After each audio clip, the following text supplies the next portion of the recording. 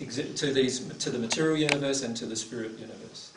And so while the half of the soul exists as a half of the soul, it needs a body, whether it be a spirit body or a spirit and a material body, in order to get feelings and emotions and process events and so forth in those universes.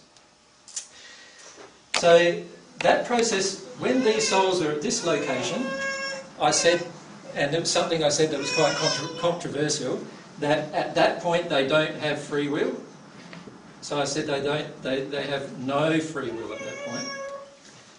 And the reason why they have no free will at that point is because they are not conscious of their own existence before they incarnate.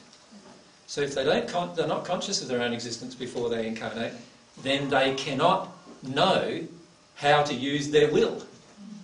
Your will is only able to be expressed because you now know that you can express it. So they have no free will, they have personality though. So every soul that has been incarnated before its incarnation as a complete soul, it always had a personality. God created that personality.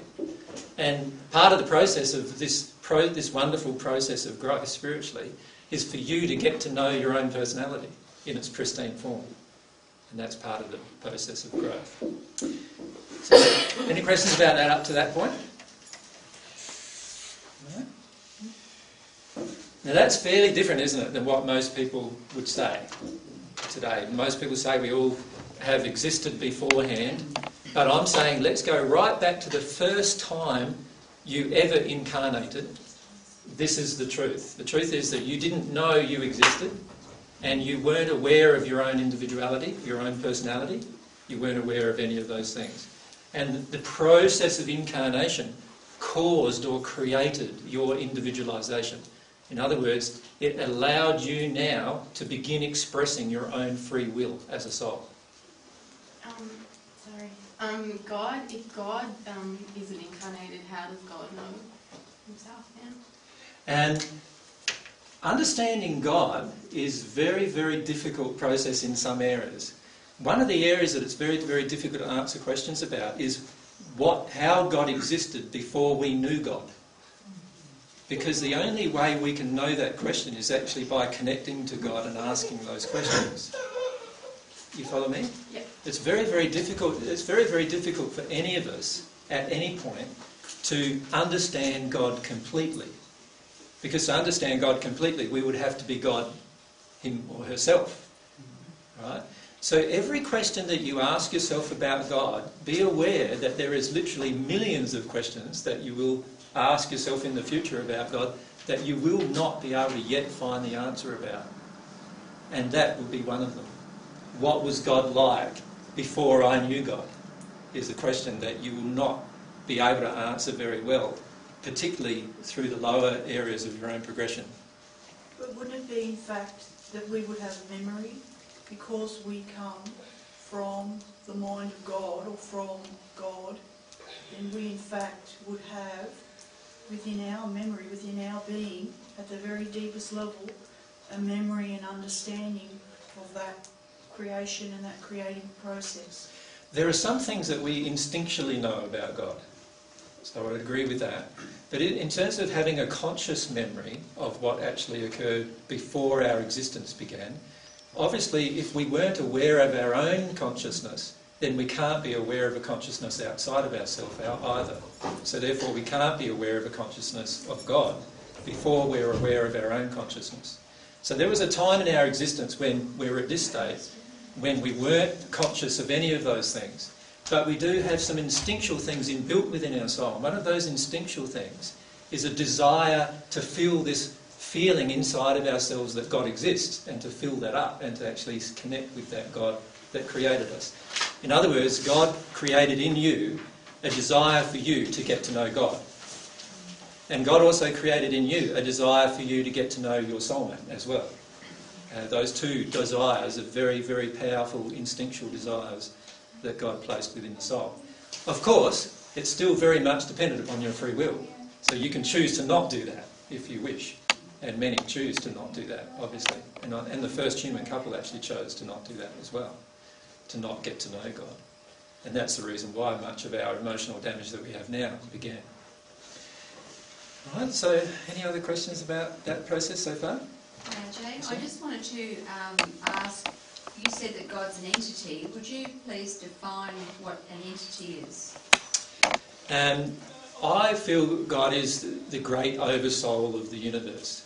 So the way I see it is that we were created in God's image. Our soul, our complete soul, was created in God's image. So God is soul, but the great soul of the universe, the soul that created the universe. And in fact, the universe is one of the attributes of God, one of the things that is a quality of God. So God is an entity in the sense that you can have a personal relationship with her.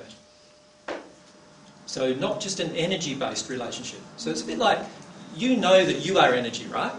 You know you have a physical form, that's just energy, right? It's all just atoms spinning around and it creates solidity for you and you can touch it and feel it and all those kind of things. And then inside of that you also have a spirit body and that is also energy, right? And that spirit body can be touched by spirits and they can hug each other and so forth, and even a spirit can hug you. Most of you have seen the movie like What Dreams May Come and those kind of movies, yeah? And you can see how, you know, what's portrayed in there about the spirit world is fairly accurate in the sense that, you know, you can touch and hold and feel each other on a physical level in the spirit world as well. The soul itself is also energy. But would you say that energy is you? Wouldn't you say instead that you have energy? So energy is an attribute of you. Can you see the difference? And it's the same with God, right? Energy is not God. Energy is an attribute or a quality of God. Right? God has energy, but energy is not God. God has love, right? And that's why we so often say God is love. But love itself is not God. Right? Love is an attribute or a quality of God, an energy or an emotion, if you like, of God. Right? And God has other emotions besides those emotions, obviously. You see? Also, why do you refer to God as she and feminine? Because what I'm trying to do is break this mould that people have that God is masculine, for a start. Secondly, that people understand that God as an entity has masculine and feminine qualities. And sometimes it's important to understand the difference between those qualities inside of yourself as well, and also in your mate. Because the way God created the universe was that so that you could come to understand her and come to understand him in a way through your own experience. Right? So how many of you as women don't like certain things inside of most men? They are things you'll need to heal within yourself. How many men here don't like things within certain women, you know? There are going to be things you have to heal within yourself. Right? And at the end, you'll start seeing that instead of it being an us and them type of thing, with regard to masculinity and femininity, that they are complementaries of each other. And in the end too, God has all these complementary qualities, some of them being masculine and some of them being feminine in nature. And it's important to understand that as part of your growth. That in the end you won't feel any anger towards men if you're a woman, or anger towards women if you're a man, in your progression. You won't feel that at all. You will have worked through those emotions and you've come thoroughly happy with the idea of complementaries, of being complements of each other. Just for the benefit of those who weren't here at the last gathering and also have not seen the DVD, Yep. Do you intend to cover today for the information as to who you are and how you have this information? Well, certainly in the DVDs and at the groups in, I think they were in January, weren't they? Or February? January. I claimed I was Jesus. And so any of you who haven't heard that, well, obviously I want to be upfront with you, and that's what I'm claiming. And I mean that I'm the person, Yeshua ben Joseph, who existed in the first century. And after I passed, I've existed in the spirit world for 2,000 years, and of course then reincarnated. And I also claimed at the same time that there are 13 other people who reincarnated from the first century as well, who are here on earth at the moment. and those 13 other people are going through a similar process that I'm going through in order to become at one with ourselves again, and also eventually at one with God again, in order to demonstrate this whole process of these truths, that they are actually reality. If you have been one with God in the past, is that a correct assumption? You have been one with God. How can it be then? Then you can that lose you it. need to be getting to the point of being one with God? Yeah. Well, let's describe the process a little. I'll describe a little bit more of this, because obviously you have not seen those DVDs. I have twice. Oh, you have? In the last 48 hours. Okay. No worries. Well, you remember in the DVDs I described that the process of progressing spiritually was going through a process of growing in love, right, through different spheres or boundaries of love, if you like. And at the top of the 22nd sphere, well, the 22nd sphere of that progression, there is a merging of the two soul-mate halves. In other words, the two that are in separate bodies now discard their bodies and they become one soul again. But they have a complete memory of their entire existence. Now, in that state, you can choose to do anything you want. And many of you, when in the future you get into that state, many of you may choose to reincarnate. Sometimes, some days, I feel that I wouldn't recommend it. And other days I feel that I would. But you can actually choose to reincarnate and come back to Earth. But to do that, you have to separate again.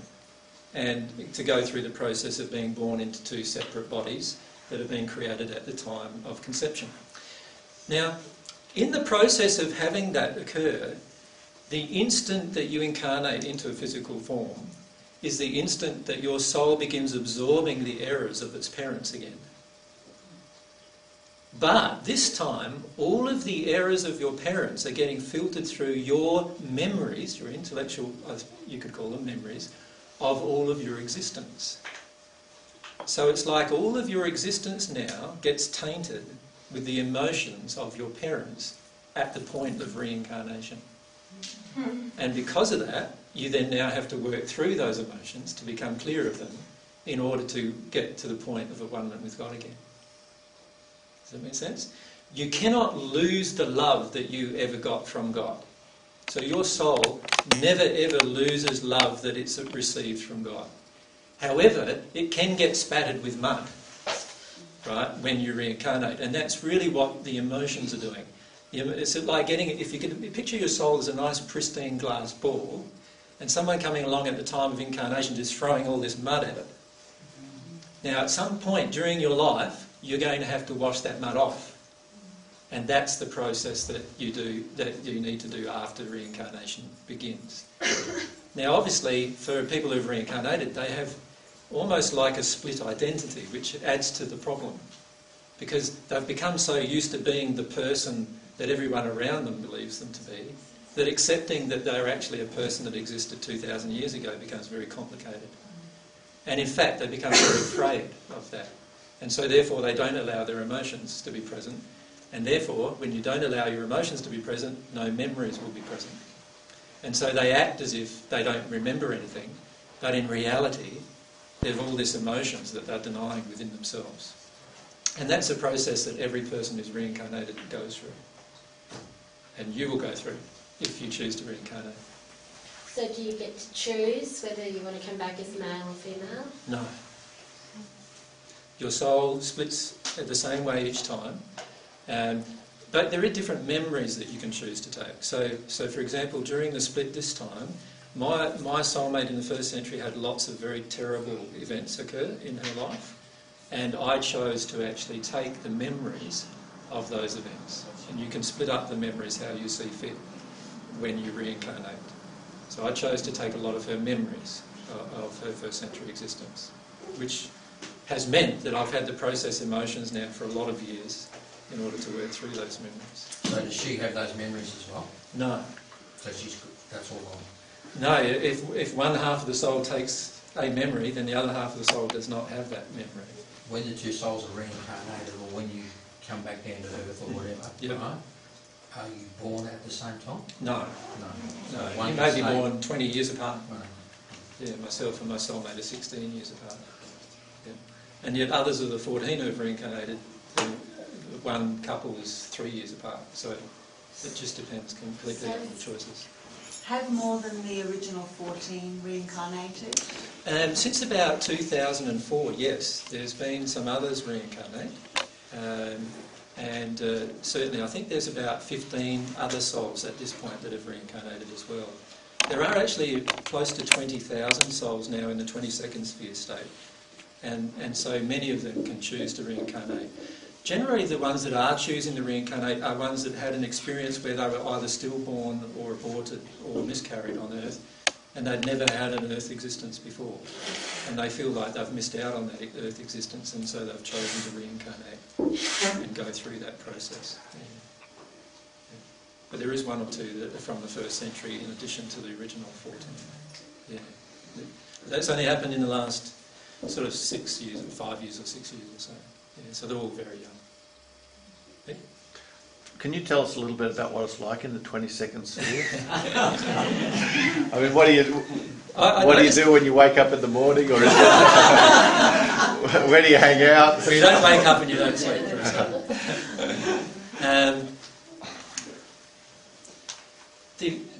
One of the important things to understand is your state in that condition. And if you could imagine, if you can imagine like 2,000 years of experience, that you have had 2,000 years of experience. So you imagine that there's huge amounts of memories involved in that process, obviously, isn't there? Right? So if you'd lived for 2,000 years on Earth, let's say, or you'd lived for sort of 60 or 70 years here on Earth, and then you'd live for, through the spheres of the spirit world, which are all varying in degrees of beauty, and you've lived all of that. If you can imagine that for a moment. And imagine also that somebody else who is your soulmate also has lived through all of that.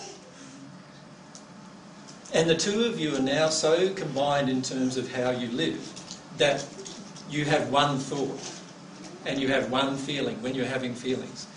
And when I say one feeling, I don't mean that you only have one feeling, because in that state in the 22nd sphere, you can actually have thousands of feelings at the same time. Right? But both of you together are experiencing those feelings as if you are both having them at the same time. And can mobile phones please get turned off? That's okay. Now if you can imagine that state where you're together in that state, existing in that state, and every single desire you have is purely motivated. In other words, it's pure in relationship to God's desires. You're allowed to do anything you wish, and you do everything you desire, but everything you desire is in harmony with love. So that's important to understand. And if you can imagine all of these emotions flowing between the two halves of the soul constantly, it's like circulating around the soul, and those emotions instantly gets transformed into actions. So as soon as you have a desire to create something, it is instantly manifested. So if you can imagine that. So let's say you had a desire right now, like let's say Peter came here and he looked at this property he had, and he had a vision of the future of he wanted it to look how it looks now. And when he first came here, it was just like a blank block of land. He could just, in that state, instantly desire what he pictures, and it would automatically just be. So if you imagine if you had that power to create instantly like that. Isn't that also an ability of someone in the 6th sphere? Yes, but to a far lesser extent. Obviously in the 22nd sphere and the 6th sphere states, there's a lot of states in between those two places. In the 6th sphere, they have the ability to do it only to a certain degree. But in the 22nd sphere, it's like every single possible thing you can imagine, you can create instantly. You can also have hundreds of thousands of conversations at the same time. And be fully conscious of every single conversation in that state. So you're this multitasking, you can think of it as a multitasking engine really. But every conversation you have is actually not intellectual. It's actually emotional. So So if you imagine that. So imagine that you could feel every single person's feelings in this room, and you knew what every single person was feeling and thinking right at this moment. How would you feel about that? Totally overwhelmed. All right, so you can see why we've got to grow to that place. Can you see that? Because at the moment, if I had a feeling of sadness in me and I could feel 40 of you also have feelings of sadness, what's going to happen to my sadness? It's going to be brought up higher and higher and higher, isn't it? It's going to become more intense. So obviously, we have to grow from the place where we are now to the place where we're capable of these things. But that's what God has put before you. This ability to continue to grow and grow and grow and grow and grow without any limit. What kind of qualities would help you to be able to pick up everyone's feelings but still stay stable? And picking up people's feelings but still staying in your own emotion is not about developing qualities intellectually. It's about releasing inside of you the emotions inside of you that resonate with everybody's feelings, so that you can determine the difference between your own feelings and their feelings. So, for example, the last, say, 3 months in particular, I've been working through feelings of unworthiness, where I've been feeling really deep feelings of like that I'm worthless, you know, and nobody's going to want to listen to anything I've got to say, and all those kind of feelings. Now, in that state, every single person that feels that I'm unworthy I'm going to feel their emotions much more strongly than a person who feels that I am worthy. So every time you project at me a feeling, oh, he's not Jesus, he's just not good enough to be Jesus, right? I feel that emotion. And so if I've got, and quite often I do have an auditorium of 100 people all projecting that emotion at me, so can you understand what that would then feel like? Like I would then feel that emotion, and I do feel that emotion really strongly. And sometimes I go away from a group and just cry for a couple of hours, feeling that emotion of unworthiness. Well, we all hope that you're getting very positive vibes right now. Not you all, but anyway. Yeah. Because I can feel the majority of your emotions. So the key thing is, when you become at one with God, if I could describe that feeling for a moment, in terms of your interactivity with others, what will happen is that you will feel everyone else's emotions as strongly many times as you feel your own, but you will not resonate with those emotions. Do you understand what I mean by that? Yeah. Those emotions will not harm you anymore. You will just feel them. You will just know what the person's feeling. So for example, if I'm at one with God and someone's angry with me, which will often happen, by the way, because when you're at one with God, you're in a state of truth, and when you're in a state of truth, you speak the truth. And what do most people feel about truth? They don't like it. So they don't like it, right? So they then project anger back at you, right? So when you're in a state of a one with God, people will project anger at you, but it will not affect you at all. You will not feel like you're unworthy. You will not feel like, that you deserved that anger. You will not even feel anything negative from that projection. And all you will feel is love for them. And you'll actually even know the exact cause of why they're angry with you, even if they don't know themselves. Yeah? So it's a very good place to be in terms of your interaction with people. And you do not respond. It's a bit like another thing that I've been working through myself is the feeling that I need to give up every need that's external to myself. Do you understand what I mean by that? Like, you think about it, in a relationship, when do you get angry with the other person? Usually it's because they didn't do something that you feel they should have done. Isn't that right? Yes. Now, when you become a one with God, you will give up the desire for anyone around you to do anything. Because every desire that's outside of you is actually not in harmony with love. Because what does love do? Love only gives and desires from within itself. Love doesn't want something from someone else. So you hear the term unconditional love? That's the kind of love God has for you, right? When you're at one with God, you will have that same quality of love for everyone around you. Your partner, your children, your friends, your acquaintances, people you don't even know. Every single plant, animal around you, you will also have that feeling of love for as well, where it will be unconditional. Unconditional meaning that you will not want anything in return at any time. Now, that's a pretty big thing when you think about it, isn't it? Like what I had to do once I realised all those things, I started listing all of the things I wanted from other people. And I realised that every single one of those things that I wanted from other people, I was going to have to release emotionally from myself. That's a pretty big task when you think about it, isn't it? Every single thing that you desire from someone else, you are going to have to release emotionally that desire from within yourself if you want to be at one with God. Because God does not have those desires. God does not desire anything from you. God doesn't even desire your love, in fact. He's got it all anyway. Well, in many cases, the gift of free will means that he doesn't have your love straight away. It's not a thing that is a given. Because he gave you the gift of free will, he gave you that gift means that you're allowed to love the people you want to love and dislike the people you want to dislike. And if one of those people happens to be God, or one of those entities happens to be God, then that's okay with God as well. Right? You can hate God if that's what you want. God allows you to do that. That's the gift of free will, right? But you're not going to be at one with God in that state, obviously. Right? When you're at one with God, you will obviously love God, and God, obviously, you will feel God's love inside of you, being reflected inside of you.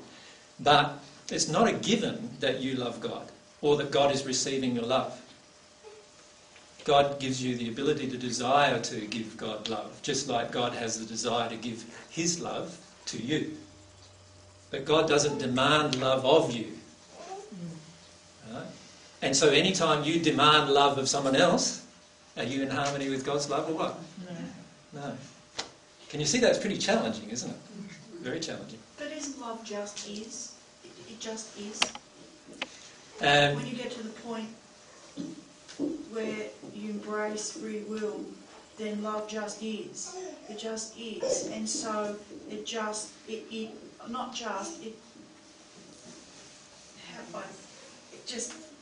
there, and yeah. it is, and it. Well, so I suppose it depends on how you describe love, doesn't it? Love is an emotion, right? Would you agree with that? Is love an emotion? Yes. I don't think it's just. I think it's more than that. Yeah, I agree. It's more than that, but it is an emotion, isn't it? Okay. Now, if that's an emotion, then love is a feeling that gets transmitted, doesn't it? Then, so when you love something, you have a feeling for it, a longing for it. Is that connection to it? You have a feeling or a longing for it. Connection to it. A connection to it, right? And it's a feeling where your heart bursts with desire for that thing, isn't it? That's how you often feel inside of yourself. That's the feeling of love coming from you. Well, God has that desire for you. God has a desire to give you that feeling from herself, right?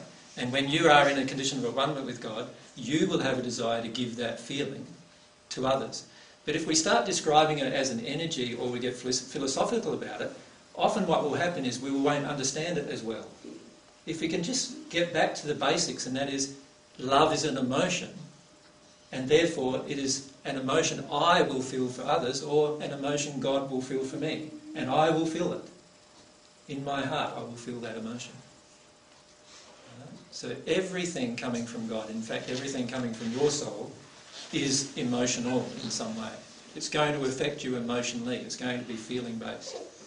And it will generate thoughts and those kind of things. Yeah. So when you're in the flow, what does it feel like? Well, I've had probably only memories of it 3 times so far in my progression now, because I'm still working through emotions of unworthiness. But on those 3 times,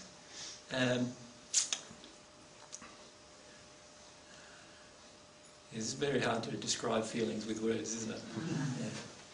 Yeah. One of the times I felt like a little child suspended in midair, giggling my heart out and doing somersaults. That's what I felt like one time. It lasted about 15 seconds. right? And that's what I felt like one time. Now, I have memories of the times in the spirit world where I've felt it, but I can't describe those events in words. But that, if you can imagine yourself being a feeling of total love yourself, total love for everything around you, total love for God and the universe that He's created, and total love for yourself, which is probably the biggest issue, isn't it, that most of us face. If you can imagine that state and being in that state constantly, so there's not a moment of your life, sleeping or awake, where you're not in that state, then that's what it's going to feel like being at one with God. So does that mean that it's a form of meditation, or like is it going into, like when you're going into this within? I just have a question before you wipe that off. Oh yeah, okay. You're right. Can I answer your question first then? Because I want to get... Your question opens up a huge discussion. Okay. And that is the discussion of what the soul is and what the spirit body is and how the two interact with each other and all of those kind of things. So there's a lot involved in the answer that I could give you on that particular thing. If I can just go basic for the moment, and we might get to that a little later. Basically, if you can picture yourself, whenever you're meditating, what you are doing is you are intellectually trying to get your body, your spirit body, into a place of calmness. Agreed? That's what you're doing when you're meditating. You need to do that because there's emotions in you that take you out of a state of calmness. And you would be better off allowing yourself to feel those emotions and release them, and then you will automatically be in a state of calmness whether you're meditating or not. Did that make sense? Yes. So today what happens with a lot of people is we think, I need to meditate in order to progress spiritually. And you do need to do that on the natural love path. On the divine love path, it's almost the opposite process. What you need to do is tune into the emotions you want to try to avoid when you meditate. So, for example, one emotion you may feel before you want to go and meditate is you feel like the world is crushing in upon you. Like, how many of you have felt that? Like this feeling that you're in this world that just doesn't like you and you just want to get away from this world a bit, right? Well, what's the emotion you need to feel? You need to feel like you're under attack because that's how you feel, right? But when you meditate, what you're doing is you're running away from that emotion. Now, that emotion remains in your soul. It remains in your feelings unless you experience it. So meditating is not going to get you out of that emotion for good. It's only going to help you stay away from that emotion temporarily. And that's the issue you face when you meditate. So there's no problem with meditating, but if you're using meditation to get away from how you're feeling inside, then you are actually doing the opposite of what you need to do to connect to God. You will connect to yourself, but you won't connect to God that way. And the process of receiving divine love is about receiving God's love into your soul and that transforming your soul into a new creature. That's what the process of divine love does. And you will never become that new creature without that love flowing through you. And so the process is don't avoid your emotions. Now when I say don't avoid your emotions, I mean don't avoid your causal emotions. Do you understand what I mean? No, I mean don't avoid the emotions that are the reasons why you get angry, and the reasons why you get sad, and the reasons why you get afraid, and the reasons why you're jealous, and all of those kind of emotions. Don't avoid those emotions that are underneath those capping emotions. Don't avoid those. If you avoid those, you will never become at one with God. You can progress because you can meditate and progress and eventually detune yourself from those emotions. Do you remember in the channeling that, those of you who've listened to the DVDs, you remember Lucinda channeling? Yes. Natalie did? Yep. Remember Lucinda said that in the sixth sphere, that's what she realised. She said she realised that she'd actually detuned herself from her true emotional condition. And when she went back to the third sphere, she retuned herself back into her true emotional condition and realised that she had emotions to work through that she thought in the sixth sphere state that didn't exist. And that's why. Because you can actually meditate your way and detune yourself, intellectually detune yourself away from the majority of your emotions and feel like you're a calm person inside of your heart, but actually be quite emotionally damaged still. And that's something to just be aware of on the path. Now, your yes, question? I just wanted to clarify. Yep. Is it possible for me as an individual self Yep. to realize the wholeness of my soul while I am by myself in my physical body? Or is it only possible to actualize this wholeness through a soulmate? Well, firstly, the soulmate combination cannot occur unless you have already, as an individual half of the soul, become whole.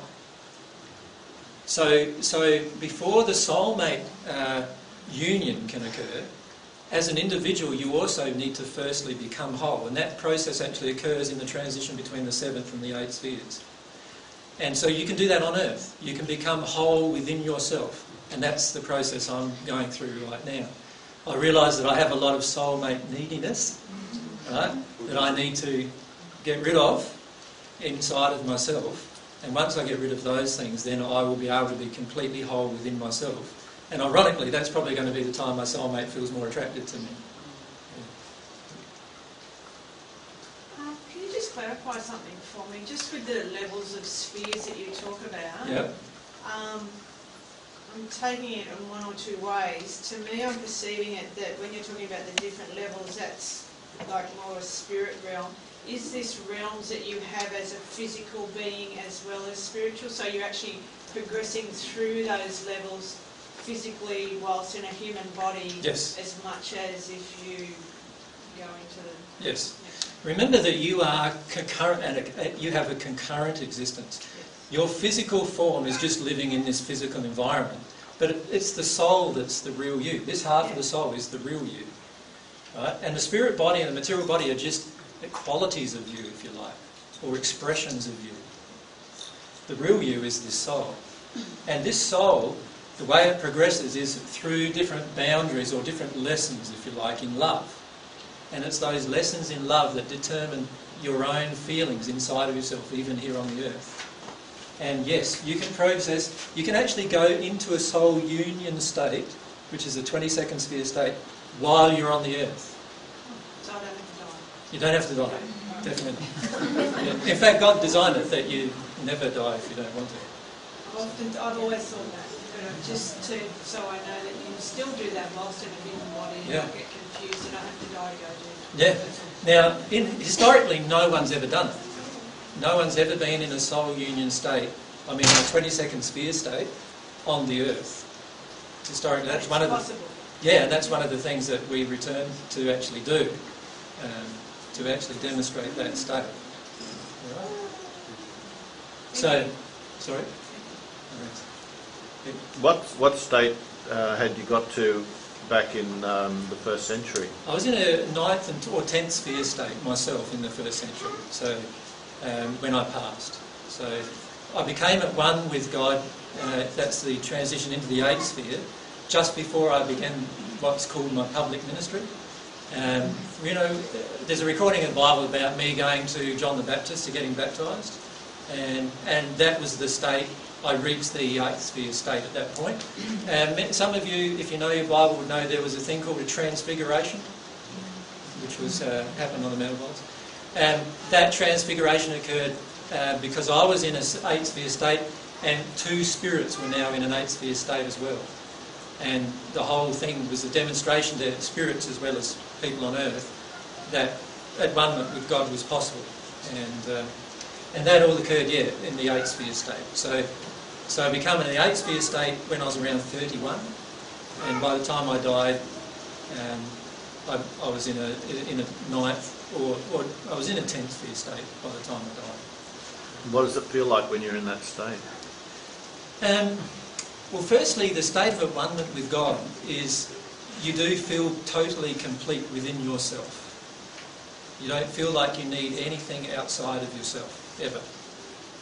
You don't feel like you need another person in your entire existence. You love everyone, but you don't need them. Do you know the difference? Yeah. Now, you're also in a state where everything that you choose to do... See you later. My son will just go. See you, guys.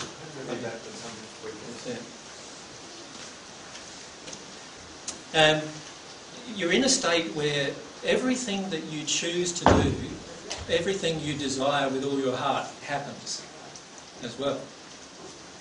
And you're also able to read almost every single person, well, you can read every single person's emotions and the reasons for those emotions in every interaction that you have with everyone else. So everything around you is totally naked to you. And instead of seeing the face of a person, you don't see their face very much. You feel the person. You feel the energy coming from the person. And you relate to that at the soul level constantly. Right? So that's why I could go up to some people and say, why don't you come and follow me, without me even meeting them before. Because I could feel that they were ready for that particular event to occur. Right? And you'll be able to do that here on earth very shortly if you allow yourself to deal with your emotions. So in the Bible you were crucified, died, buried, resurrected, went to heaven. Did it happen? Not entirely in the way described. I was crucified. The instant that you die, obviously your spirit body separates from your material body. So while Mary, my soulmate, was holding my body after they took me down from the stake, I was trying to hug her and console her. Right? So you're instantly resurrected from a physical perspective. When I talked about the resurrection in the first century, I wasn't referring to a physical resurrection anyway. I was referring to the resurrection of the soul anyway. But then, yes, I did. I folded up the cloak that was surrounding my body in the tomb and dematerialised my body to prove to the people who I'd left that there was a thing as a resurrection. In other words, to prove that the spirit body lived on, that the person lived on. And then I materialised to nearly 500 people at different stages over the next 40 days. In amongst that time, I also visited the hells and started teaching in the hells the things that I've been teaching on earth. So there was a lot of events that occurred that weren't recorded in the Bible during that phase, obviously. But yes, a lot of it is fairly accurate. So the Shroud of Turin is accurate? The shroud itself, no. Just asking. So is it then true in the Mormon tradition that you travelled to the Americas and that you met with people of the American continent? I never. There are a lot of traditions in both in the Hindu and Buddhist and Muslim traditions, and also in the Mormon religion and so forth, that I went to other places other than Israel. And the only other place I ever lived in other than Israel was in Egypt. And I lived in Egypt from the time I was born or shortly after birth to the time I was 12. And that was the only other place I lived. Obviously, in your sleep state, just like me in my sleep state, can visit anywhere. And obviously, in my sleep state, yes, I've visited all sorts of places and locations around the earth, just like you have. Right? So in your sleep state, you do this every night. Right? And a lot of the things that are now mentioned, which have been channeled, said that I visited here, I visited there, but I never visited those locations in my awake state. I only lived in Egypt and Israel. Where do the hells come in on this spherical system? The hells exist in the first sphere. So there's a first sphere, second sphere, third sphere, fourth sphere, and so forth. You could think of these, every sphere down from the seventh sphere, the eighth sphere is a place of one with God, right? And if you reverse and go back down from the eighth sphere, the seventh sphere is now a bit darker than that, if you like.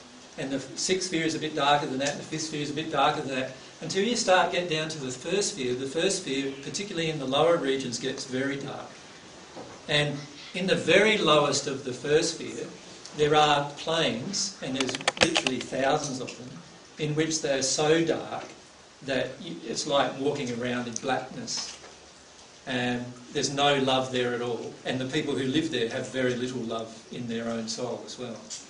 And they're called the hells. So there's no fiery torment or anything like that, but it is very difficult to live there because it's like living... Imagine all of a sudden if we got all of you and then put you in with a group of 1,000 murderers who all still wanted to murder. Do you think you'd last very long? You wouldn't, would you? Right? And in terms of your own feelings, it would be terrible to be there, wouldn't it? Yeah? And that's what it's like going from one of the other spheres down to the bottom of the first sphere. You can't get harmed, physically harmed, in your spirit body, but the energy that comes from those locations is very powerfully negative, very powerfully out of harmony with love. Does the spirit body, either on Earth or in other realms, have an ego? Well, ego is a funny word that's probably changed in its meaning a lot over the centuries that I've been in existence anyway. Years ago, ego used to mean you. So when we ever talked about the ego, we were talking about the soul. Right? And so often we would use the word ego and interchange it with the word soul. But nowadays the term ego has come to mean sort of pride or resistance to dealing with your emotions or having a lack of humility. And so nowadays ego is quite often used in conjunction with those feelings. So nowadays what tends to happen is when we say the word ego, we're actually saying that there's this part of us that resists everything. Right? And in truth, it's just in our soul we have some resistance to dealing with certain emotions that are painful. And that really is what your ego is nowadays. But years and years ago, and I'm talking like hundreds of years ago, we used to use the term ego just to mean soul. So it's changed in its meaning quite a lot. But nowadays, yes, you will need to learn to give up ego if you use it in today's term. And by that I mean you will need to learn to give up the desire to hold on to emotions, the desire to hold on to a definition of yourself. You will need to give that up. Do you know what I mean by that? Yeah. At the moment, inside of your mind, you have all these constructed definitions of yourself that you believe yourself to be, but in your heart, you don't feel those feelings. And so what that does is it sets up a very much disharmony within you. In your mind, you're thinking you're one thing, and in your heart, you're feeling something quite different. Now, perhaps I can illustrate this in a religious sense. A lot of Christian religions are very judgmental of other people who are not of their religion. Agreed? Now, when you think about that, and then you read what the Bible says, what does the Bible say about judgment? It says, exactly, don't judge lest you be judged, right? That's what the Bible says. And yet these people who believe that they're practicing the Bible actually judge everyone as unworthy unless they are doing their religious practice. So what are they actually doing right at that moment? Being hypocrites. They're being hypocrites. They're thinking that they are actually in line with God here, but in their heart's full of judgment. So they are not in line with God here. Now you can walk around thinking you're in line with God here forever if you want. That's your free will. But sooner or later the law of attraction will bring to you and show you that you're obviously not in harmony with God. So the key thing for you to do is to get away from the definitions that you've created, that you've now got in your mind about yourself, and to actually live completely in harmony with your feelings that are within your soul, because that is the real you. Now when you start doing that, one of the feelings might be angry. Oh man, I'm really angry. That might be a feeling that's in your soul. Well, that's far better being and recognising that you're in a state of anger than it is to ignore the fact that you're in the state of anger and act like you think you're not.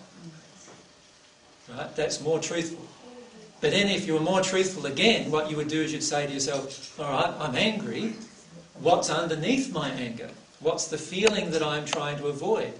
Because anger is just a creation that I make to feel more powerful so that I can avoid an underlying feeling that is more painful than the anger itself.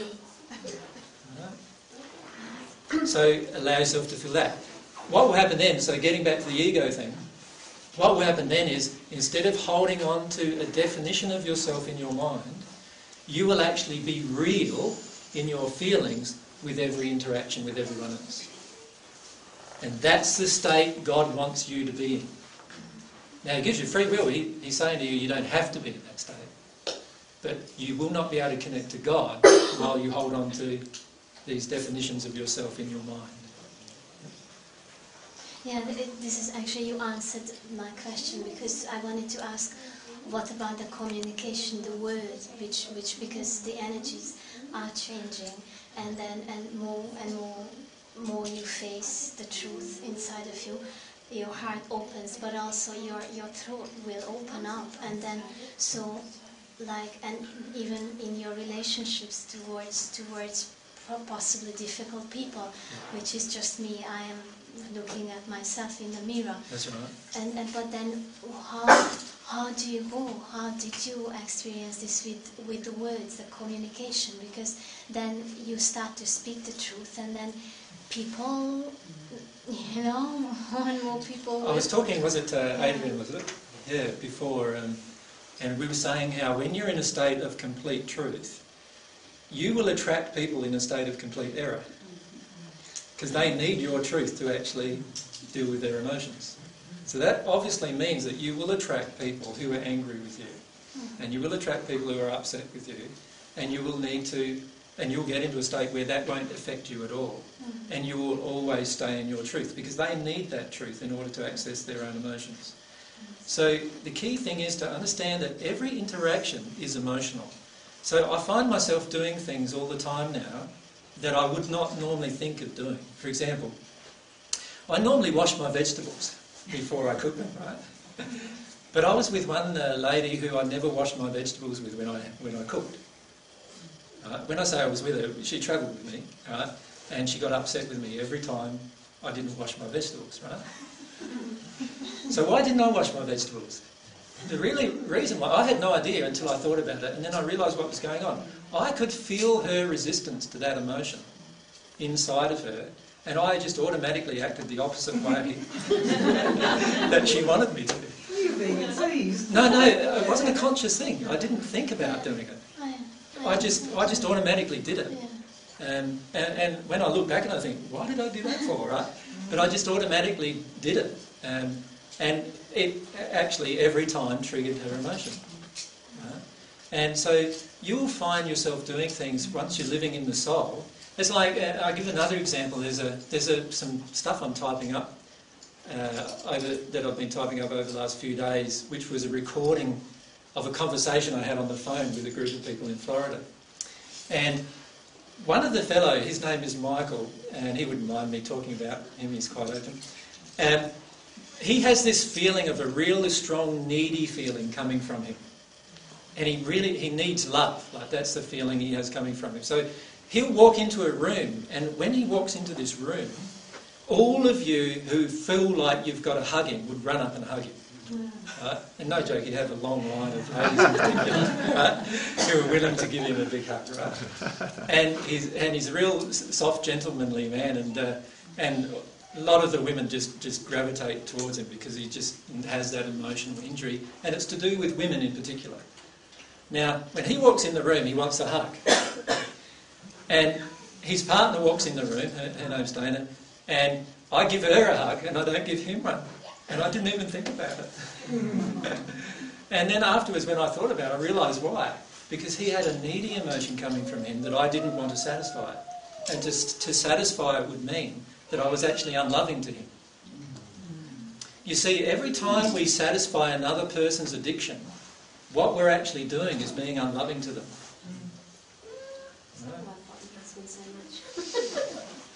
So the more you become addicted, and you'll notice this in a partnership a lot, eh? The more you become addicted to getting hugs from your partner, the less they seem to want to do it. You notice that? Interesting, hey? You notice that as a male, the more you want sex with your wife, the less sex you generally get. You notice that? And that's because when we desire something outside of ourselves, what is often happening is we're no longer in a loving state, and the other party can feel that. And when they feel that, they no longer want to give of themselves in that state. Yeah. So all of the interactions you will have in the future will be emotional like that. And a lot of times you won't even have to say words to a person. You'll just say it. But if you do say words, often the words will be in total harmony with your feelings. Well, they will be totally in harmony with your feelings. And when that happens, everyone around you is going to be triggered with their emotions if they're in disharmony with love themselves. So they're all going to struggle with you for a bit. Something to look forward to. Yeah. So you understand though how it gets darker and darker and darker as you come down through the spheres? And in the deepest of the spheres, which is in the first sphere, the hells, that is a really dark place, very much devoid of love. And the people who are living there, it's the perfect place for everyone living there because they are just as devoid of love as the place is. And that's why it's so important to start dealing with your emotions here on earth. And understand that your emotions and your reflection of love is everything to do with how you're going to progress. Because if you do it here, you won't arrive in one of the lower spheres, finding it very hard to do it there. So in a lot of ways, it is much easier to do the progression that would normally occur in the first sphere. It's much easier to do it here on earth than it is to do it anywhere else. AJ, where is the majority of humankind living in what sphere? In the first sphere. Now. Yeah. And I think the same question was asked of Lucinda in one of those channelings, and she said very few are in the second, and a very low minority are in the third when they pass. The majority of people pass in the first sphere. Yep. And the Earth itself is in a first sphere environment. AJ, when a person dies, is it true that other family members who are already passed over are there to meet them? Not always. It can occur, but it just depends on how the laws of attraction occur. For instance, if let's say we were close family here on Earth. So let's say, who of you have close families, by the way? Not maybe half? Okay. So let's say you're a close family here on Earth. So you really know your mum and your dad well, you go and visit them often, they visit you often and so forth. There's a lot of care and love, in those relationships.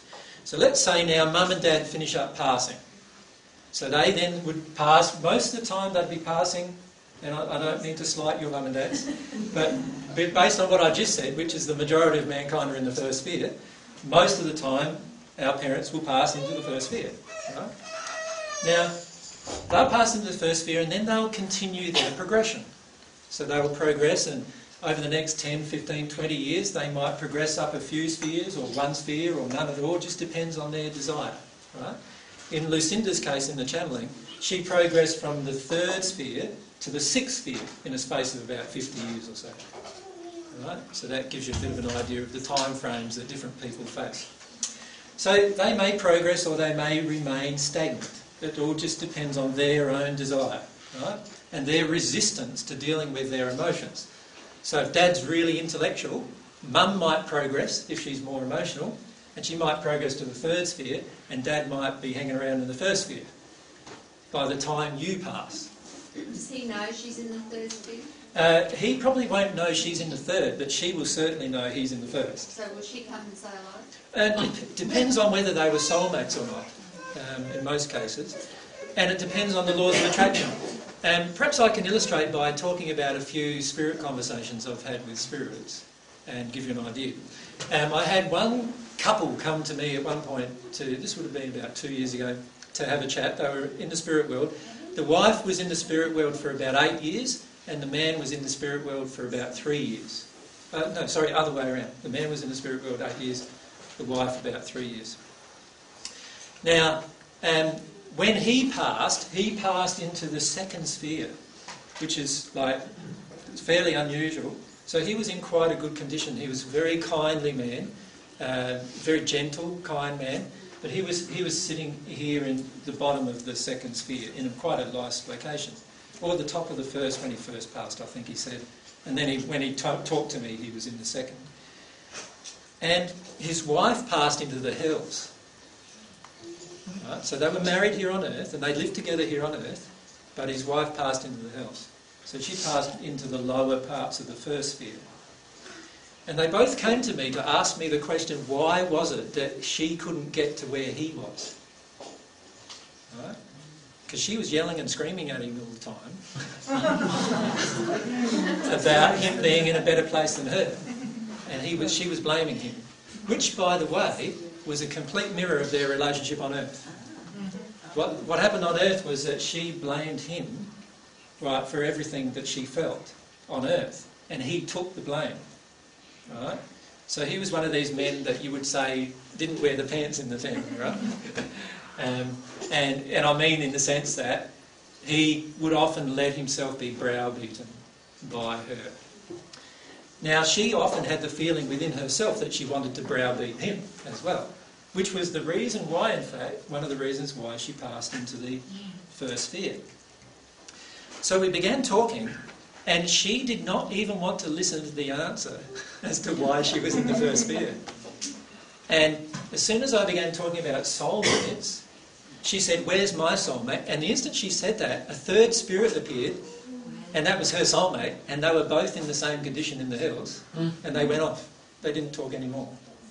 And the man stayed talking with me. So he stayed. Now his wife just ran off on him. And this is exactly how it happened.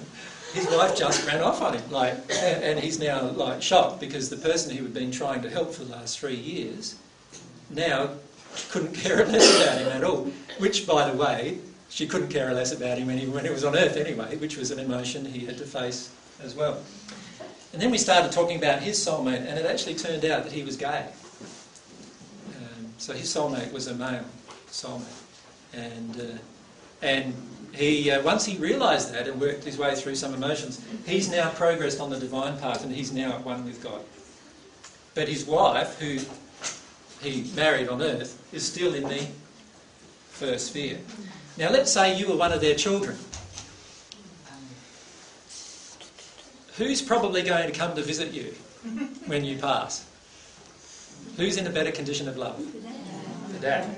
So dad's probably going to come and visit you, right, when you pass. Who's not in a very good condition of love? She's probably not going to come and visit you when you pass. She'd be too busy doing her own thing.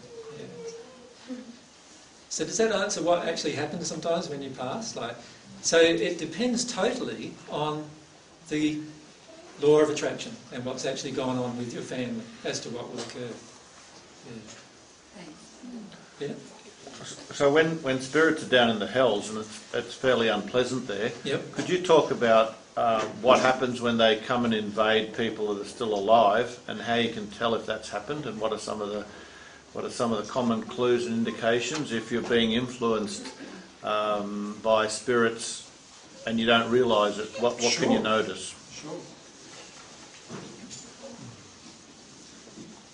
All right. Let's draw your bodies. You've got your physical body, your spirit body, and then let's draw your soul like it's the half of the soul, right? So let's say I'm a male, so it's the masculine half of the soul. All right. Now, between the bodies there's an interface, and between that body is called the silver cord. Right? You could think of the silver cord as electrical and chemical impulses that pass between your physical sensations and eventually into your soul. Right? So every experience, so when you pinch yourself in your body, what will normally happen there is you've got a physical sensation going up to your brain that gets referred into your spirit form through this cord. You follow me? Every sensation you have is going through these channels. Alright, now, there are also lots of spirits around you. And there is lots of emotions inside of you, some of which you've dealt with, and are good emotions, you could say, or blissful emotions, and other emotions that you haven't dealt with yet, and they are more like, angry or sad or lonely or empty or unworthy or all those kind of emotions, right? So your soul has those emotions in it. So I'll just write down that. That's got the emotions. Right? So the soul's got the emotions in there. Now those emotions cause all of your attractions. So you remember in the presentation with those that were here, I said the soul is like this great big beam going out to the universe, like a magnet, if you like, saying whatever you feel to the rest of the universe. It matters not whether you know you're feeling it, it's just whether you're feeling it. So if the feeling you have in your soul, which is usually across here it will be, of unworthiness, you're actually like this great big beam going out to the universe saying, I'm unworthy, I'm unworthy, I'm unworthy, right? Great big lighthouse beam going out there. And who's going to be attracted to you? People who will treat you as if you're unworthy. That's what's going to be attracted to you. Now that includes spirits who want to treat you that way. Right? Now, just hang a sec. So the spirits will want to come and connect with these emotions inside of you. And they'll want to utilise it for their own advantage if they're in a low place. And those spirits are often called earthbound spirits. You've heard of that term? Yeah.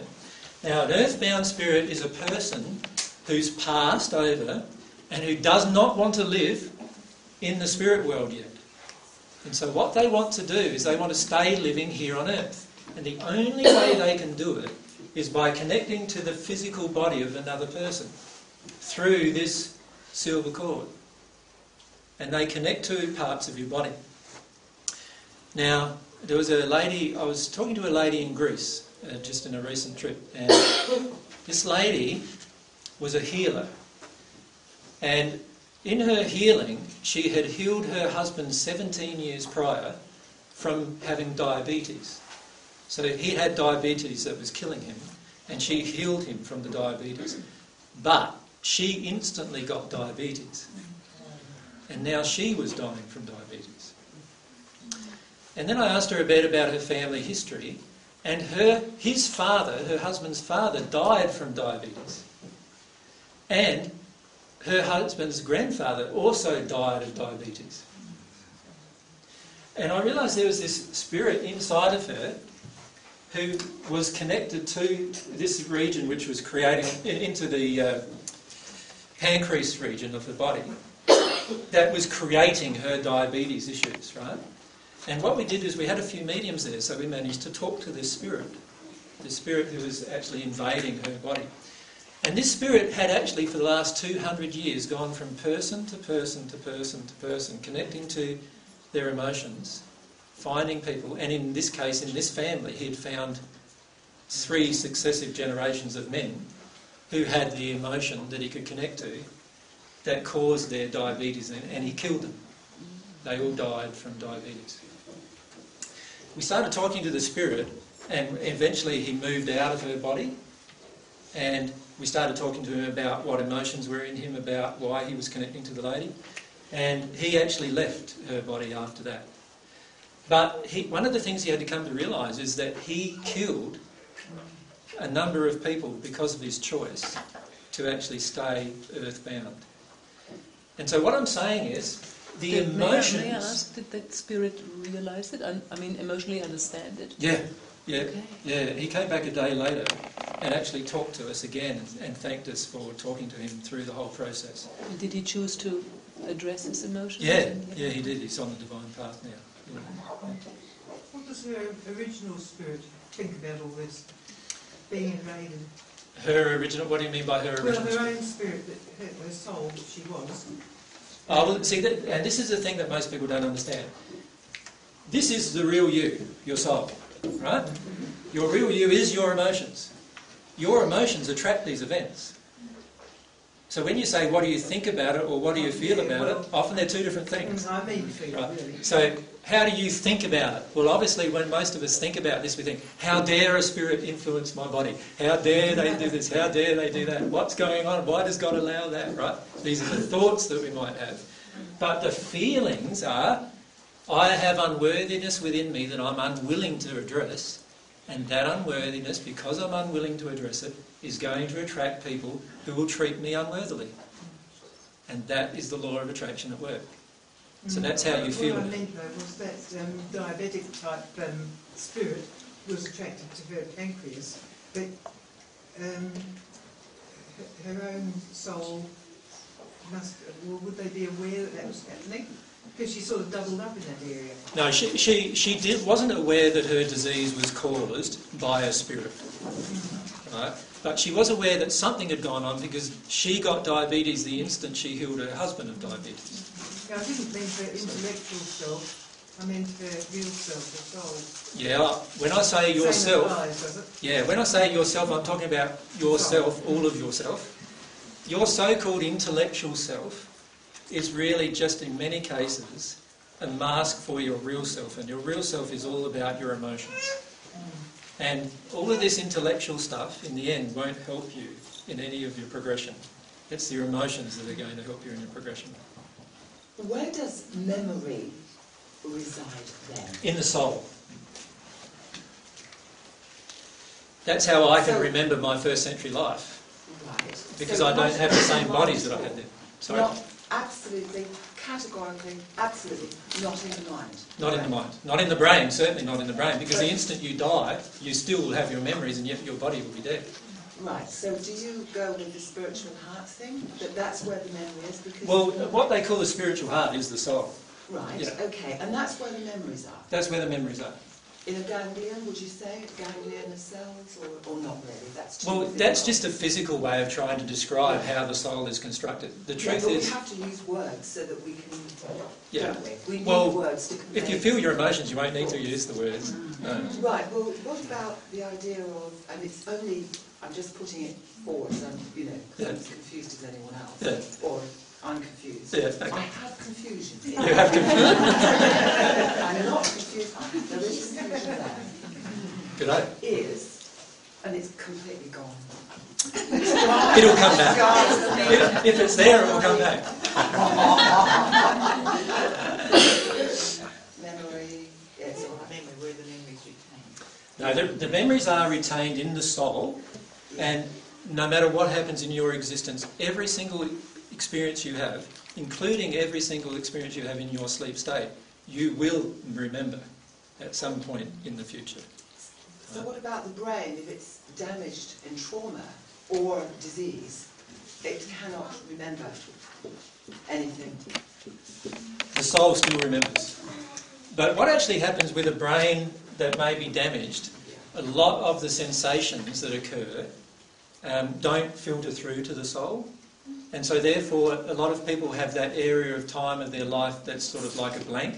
And when they pass into the spirit world, they're often at a great advantage because they haven't had all of these negative experiences that have entered their soul because their mind's been damaged. So if a person has a damaged mind here on earth, it's not any impediment to them in the spirit world at all. As soon as they pass, you can help them through the process of realising they're no longer damaged, and that's all they need to realise. And after that point, they begin new experiences being filtered through their spirit body into their soul. Right? Now the brain is just a piece of flesh that's a heap of processing. It does not contain any of your memories at all. Right? If a part of your brain gets damaged, what actually is happening is the reason why memories get lost is because that part of the brain was used to interface to the spirit body's mind, which could access the soul's memories. Right? So the memories are here, and then they get referred to through those devices. Some people call that subconscious. Subconscious, yeah. The soul is often referred to as our subconscious. The truth is that you can become fully conscious, and that's what Christ consciousness is all about. I was waiting. I wanted you to say Christ consciousness. I so wanted you to say. Well, my soul must have felt that. But that's what Christ consciousness is all about. Christ consciousness is all about living in this place, totally. Living in the place of your emotions, totally. Can you just repeat that? Can you just repeat it? So Christ consciousness is basically, you could say, three conditions. The first condition is you've received divine love to the point of one with God. In that state, you will be fully emotional being. You will not be an intellectual being. When I say not be an intellectual being, you'll have some amazing intellectual conversations with people, but they'll all come from your emotion. follow me? Yeah. And then thirdly, you will have a deep, deep desire for truth, for absolute truth, not your own truth, but for God's truth, in that state of Christ consciousness. Yeah. So until we're at a point of one with God, we're not really conscious. We don't really have Christ consciousness at that point. The word Christ, by the way, rather than thinking about it too religiously, you could think of Christ as the divine love of God entering you. That's what it means to be Christ dead. Right? Now, the very first person that happened to was myself in the first century. Right? But every single person can be Christ dead. Every single person can have the divine love to the point of at one with God. So can you talk about avatars and what level they are? And they're obviously at one with God and got incredible omnipotent, omniscience abilities. Can you discuss them? Sure. You're not going to probably like my answer, though. But that's all right, that's just an emotion as well, isn't it? Remember, we've got the spheres. 1, 2, 3, 4, 5, 6, 7, 8. This barrier here is the barrier, that's where you become at one with God. So between the 7th and the 8th sphere. But there is a barrier also above the 6th sphere, that you cannot progress beyond that barrier unless divine love has entered your soul to a certain degree. Right? Now, any person who calls themselves an avatar is actually not at one with God yet. The reason why is if they were at one with God, they would never call themselves an avatar. Because they would realise that we're all just God's children and we're all just equal. And so they would never make themselves more powerful than any other person. All of the avatars are, and they're not necessarily in this state, by the way, almost all of them have a spirit, a guiding spirit with them that they are very deeply mediumistically connected with. And the guiding spirit through them does many things on earth. And that guiding spirit believes themselves to be God. And in fact, the majority, and remember this was said in the channeling with Lucinda, remember Lucinda said that many people in the 6th sphere believe themselves to be God. In fact, many in the 2nd sphere, by the way, believe themselves to be God. Because if you have the viewpoint that we are all a part of God, then it's only one step from there to say that I'm God, isn't it? And so that's what they say, they are God. But God is actually a separate entity to myself. I am not God. I can be at one with God due to receiving her love, but I am not God. Nobody is. Aren't you like a vehicle for God? And we can only be a vehicle for God once we're at one with God. Until that time, we are learning to be a vehicle for God, I suppose you could say. But God cannot connect through us fully until we're at one with God. In other words, until we've received enough divine love in our own souls that we're now capable of reflecting that love completely. Right? And that means releasing lots of negative emotions, doesn't it? So that we can be in that state. So, avatars and all those different people are usually guided by spirits who are in the 6th sphere of the spirit. Now, I'm not saying there's anything wrong with the 6th sphere. Remember when Lucinda channeled all that information about the 6th sphere? She said it was a beautiful place where you could choose any existence you want. But there was always something not good enough there for her. And there was a feeling in her heart that she didn't satisfy. So many spirits there have been there for tens of thousands of years in this place, and they believe themselves to be God. And they then channel or connect with people on earth to raise the level of consciousness on earth. And they do things through them in order to have everyone around them trust them. But those people on earth themselves do not necessarily have to be in the 6th sphere themselves. No, in fact, many of them, in fact, the majority are actually in the 1st sphere. Yeah. And they're just very, very good mediums and have a very, very close contact with their spirit friend. And they've in fact so much close contact that they believe themselves to be that spirit. Do you follow me? And if you believe yourself totally to be a person who exists in the spirit world, you will have such a great rapport with them that you won't even know the difference between yourself and them. And that's what happens to them.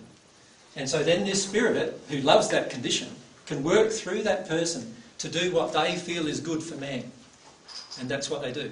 They try and do those things for man's benefit. Their motive is pure in many cases. So in that case, why isn't there a lot more of that happening, like avatars generally are Indian related, and I know of 3 incarnate on the earth of this planet, at least 3 is probably a lot more. Yeah. Why does it happen a lot more? Because there's so many people with good hearts. Because traditionally the Indian society, which comes from Buddhism and Hinduism, has been very much connected with spirit for thousands of years. Where traditionally the Western society has only allowed connections with spirits for the last 100 or so years because of the negative feelings from Christian religion towards spirit connection. So traditionally what's happened is that most avatars on earth, if we can call them such, have been influenced heavily by spirits who are in the 6th sphere on the Hindu or Buddhist paths, and those spirits who are influencing these people on earth, and they have a better connection because in their culture and environment it's allowed. Whereas in the Western culture and environment, you think about how much anti-spiritism there is in Christianity, for example, and people were burned alive for that all through the Dark Ages. So in the Western society, obviously there's been a lot more anger and resentment and also a lot more distrust and mistrust of spirit communication than there has in Eastern societies. And for that reason, the majority of these people will be of an Eastern background in most cases.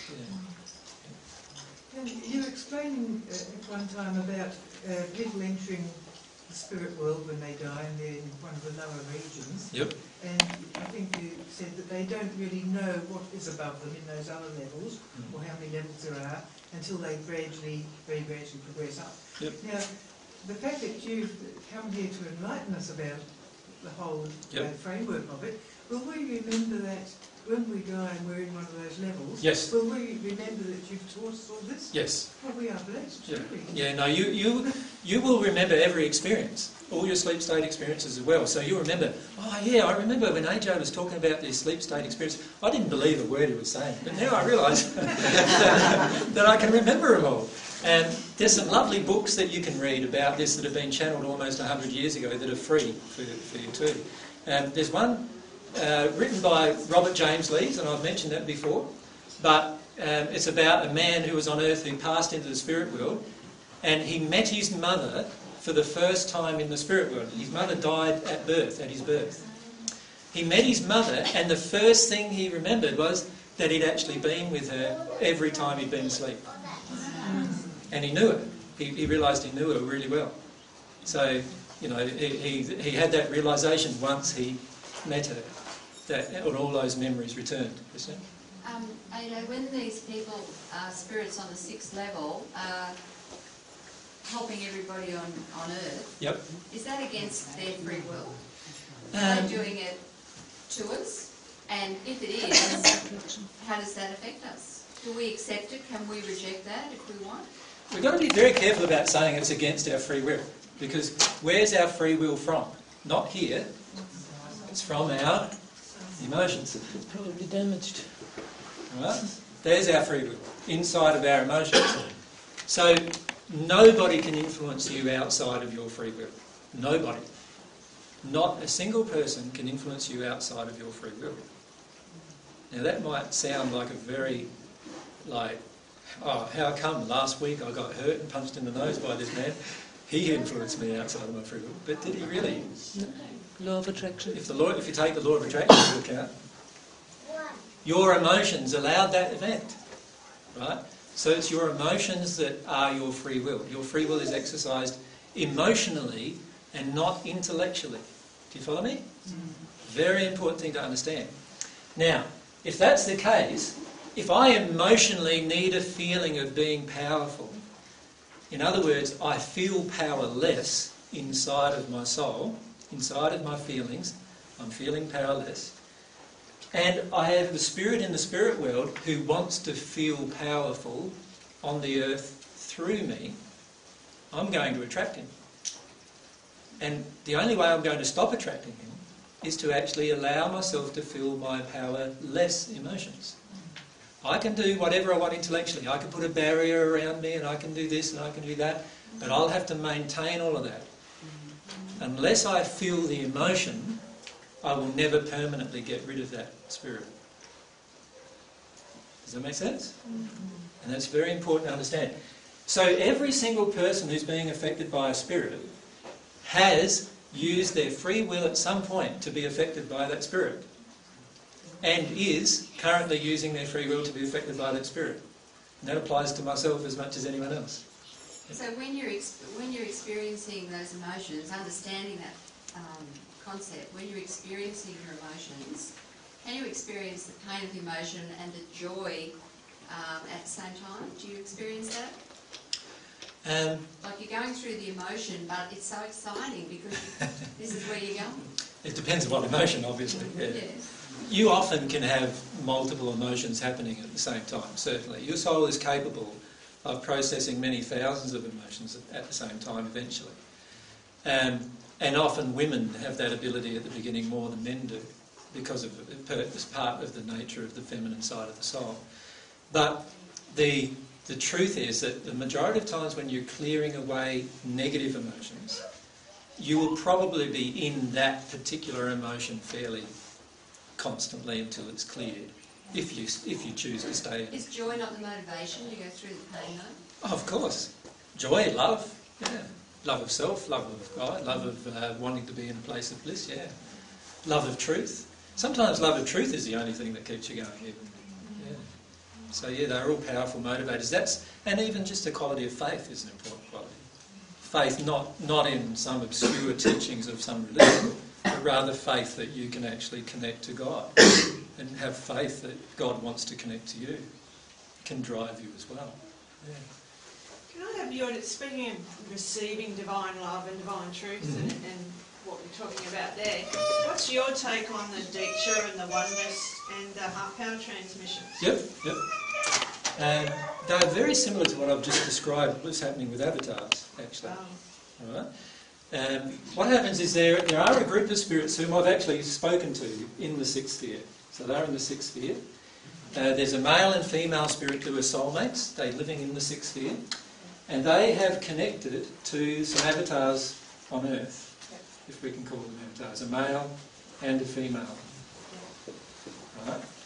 Who are also, by the way, soulmates. Right? Now, because of this very, very strong bond that they have, they are now able to teach a lot of principles from the sixth sphere straight onto the Earth. Right? Which they see, these spirits here see as a very, very powerful and good thing. And the people here obviously feel the same way because there's a similar attraction. Right? Then what happens is there are literally tens of thousands of spirits in the sixth sphere and the fifth sphere and the fourth sphere and some in the third sphere, so there's those whole groups of spirits who are actually influencing the people that these people give the Diksha to. And what they do, and this is why you get the description of golden balls entering the people, the golden ball is actually a spirit entering the person. Now, because the spirit's in a condition of love, the person feels better than they would normally feel. And the person feels in a much more loving condition than they would normally feel. The question, though, is it real? Now, it only becomes real when the person on earth decides to deal with their emotions. And that's why many people have in the Diksha experience an emotional experience.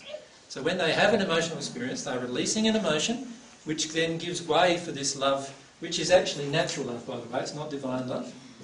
Okay, because they say it's divine love. No, they believe it's divine love. I've spoken to these spirits and they believe it's divine love. Yeah. But it's actually love coming from their own heart that they are giving to another person. But the love in this state, it's much greater than obviously a first sphere state. So any person they give it to is going to feel fantastic. Yeah? And that's what happens. And then they start thinking that it's divine love, when in reality it's not. Only one being can give you divine love. And that's God. No other being can give you divine love. EJ, do these spirits have alternative emotions?